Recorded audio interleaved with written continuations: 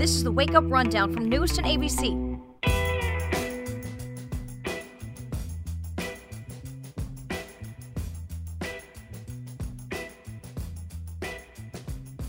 Good Tuesday morning, everybody. It is February 18th, and I'm Jasper Ganti with your Storm Tracker forecast. All right, friends, winter has returned, so as snow continues to fill in across the area throughout the mid to late morning, it will quickly transition here in Albany to a wintry mix, then a rain by the late morning, more so early afternoon. But this morning, even as that snow starts filling in, especially between 6 to 8 o'clock this morning, just watch for some slick travel. Highest amounts will always be to the north and northwest.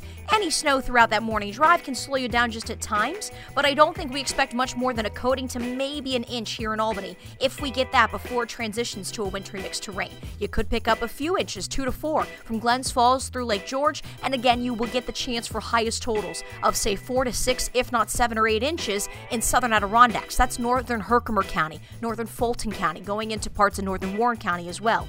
Today's high of 40, that'll be reached right around 4 and 5 o'clock, so a late day high when we hit 40. That means that, again, changes to rain. A soggy drive home. It's breezy today, and tonight we drop back to a low 31. We can't rule out some evening showers as late as maybe 9 or 10, but then we dry out overnight. Watch for some refreeze early tomorrow potentially. Otherwise, it's about the winds on Wednesday. Gusting as high as 40-some miles per hour. It's sunny, it's dry, but it's windy. And we begin a stretch of sunny, dry days tomorrow, well through the weekend. In fact, we'll take a bit of a cool down by Thursday into Friday morning. We're back to 40s for the weekend. Not bad for February. Here's a look at your headlines.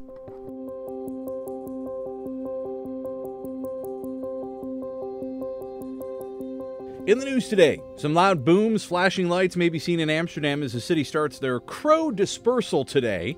This is a safe process of scaring the birds out of the area. Wildlife biologists, several other agencies will be safely scaring the crows today through Friday. Some of the non-lethal methods being used include pyrotechnics, firecrackers, lasers. The dispersal will be conducted from 4:30 to 8 tonight, so be aware of that. The area around Washington Park seeing more than a dozen vehicles damaged in less than a week.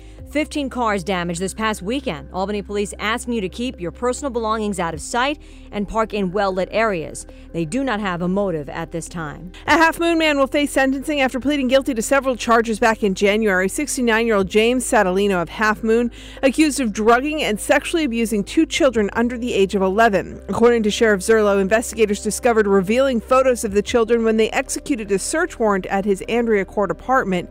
His sentencing is scheduled for 9:30 this morning. An investigation is underway into an unattended death that resulted in multiple hazmat teams responding to the scene in Charlton. The Saratoga County Sheriff's Office says an unknown chemical was found at a home on Crooked Street. They do not know what may have caused the death specifically, but the fire chief says there is no danger to the public.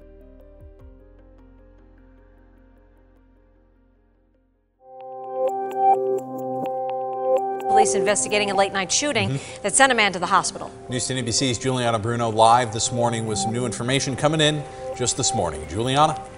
Good morning, Ryan and Christina. Yes, this man was shot last night around midnight in the area of 101st and 6th Avenue, and police tell us that it was the result of an armed robbery. Now, again, that call came in close to 11:45 p.m. The man was taken to Albany Med. We know that those injuries are non-life threatening. Detectives are continuing to investigate this incident, but there are no suspects at this time. Obviously, details very limited right now, but we are learning more as the day goes on, so stick with us on air and online. Reporting live in Troy, Juliana Bruno, NEWS10 ABC.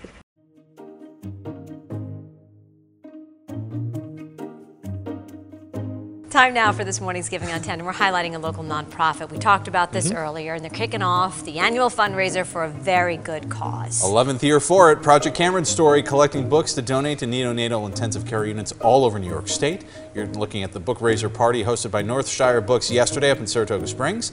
The organization has donated thousands of books in memory of Cameron Courtiers, who was born premature. Cameron's family started the book drive after he died. It's a way to help others with babies in the NICU. My brother passing away was very sad and unfortunate, but I feel like some people only focus on that, and we also try to focus, especially this weekend, on celebrating his birthday and how long he was with us and kind of celebrating the time we had with him. Is she a great spokesperson for Project Cameron's Story or what?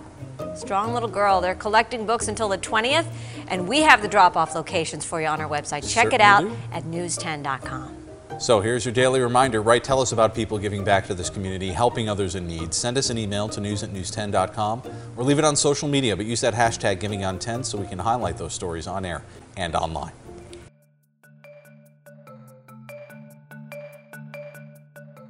Well, happening tomorrow, Albany County's Green Island community coming together to support the victims of a car crash. It killed a teen and injured 3 others. Students are holding a fundraiser in memory of 17-year-old Brandon Sylvester, who was killed after being hit by a car on February 8th. 3 others from the Heatley School were also hit and injured. Prior to the accident on 787, a teacher at Heatley had planned a night out for students for doing well on their regions. But after the loss, the students decided to dedicate that night to their classmates. The way these kids have handled it, they're devastated, and you can't talk to them personally about it without them tearing up and having a difficult time. But as a group, the closeness of this community has simultaneously augmented the tragedy. The group is calling the event a celebration of life. To support their fundraiser, you can drop by the Slide and Dirty restaurant in Troy on Wednesday between 5 and 8 p.m.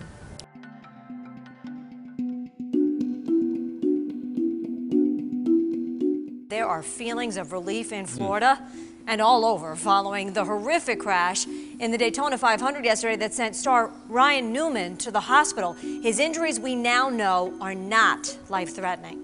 Crash was brutal and the news incredible. When you see this crash, if you haven't seen it yet, warning, it's a little hard to watch here, okay? Final lap of the race, Newman in the lead, nearing the finish line. He's hit, spun into the wall, his car flips over, and then he's hit on the driver's side door at race speed. That car doing nearly 200 miles an hour. Stops sliding across its roof here. You see flames igniting there. EMTs rushing in. The 42-year-old Newman was taken to the hospital. And after 2 hours, NASCAR announcing that his injuries were not considered life-threatening, which was the good news. He remains in serious condition. And that news met with cheers from all the fans waiting outside that hospital for the update. After the race, Daytona champ Denny Hamlin telling reporters he's hoping Newman has a speedy recovery. Hopefully, we're praying for the best, and we know Ryan's a heck of a tough guy, and so we're going to hope he comes out of this good.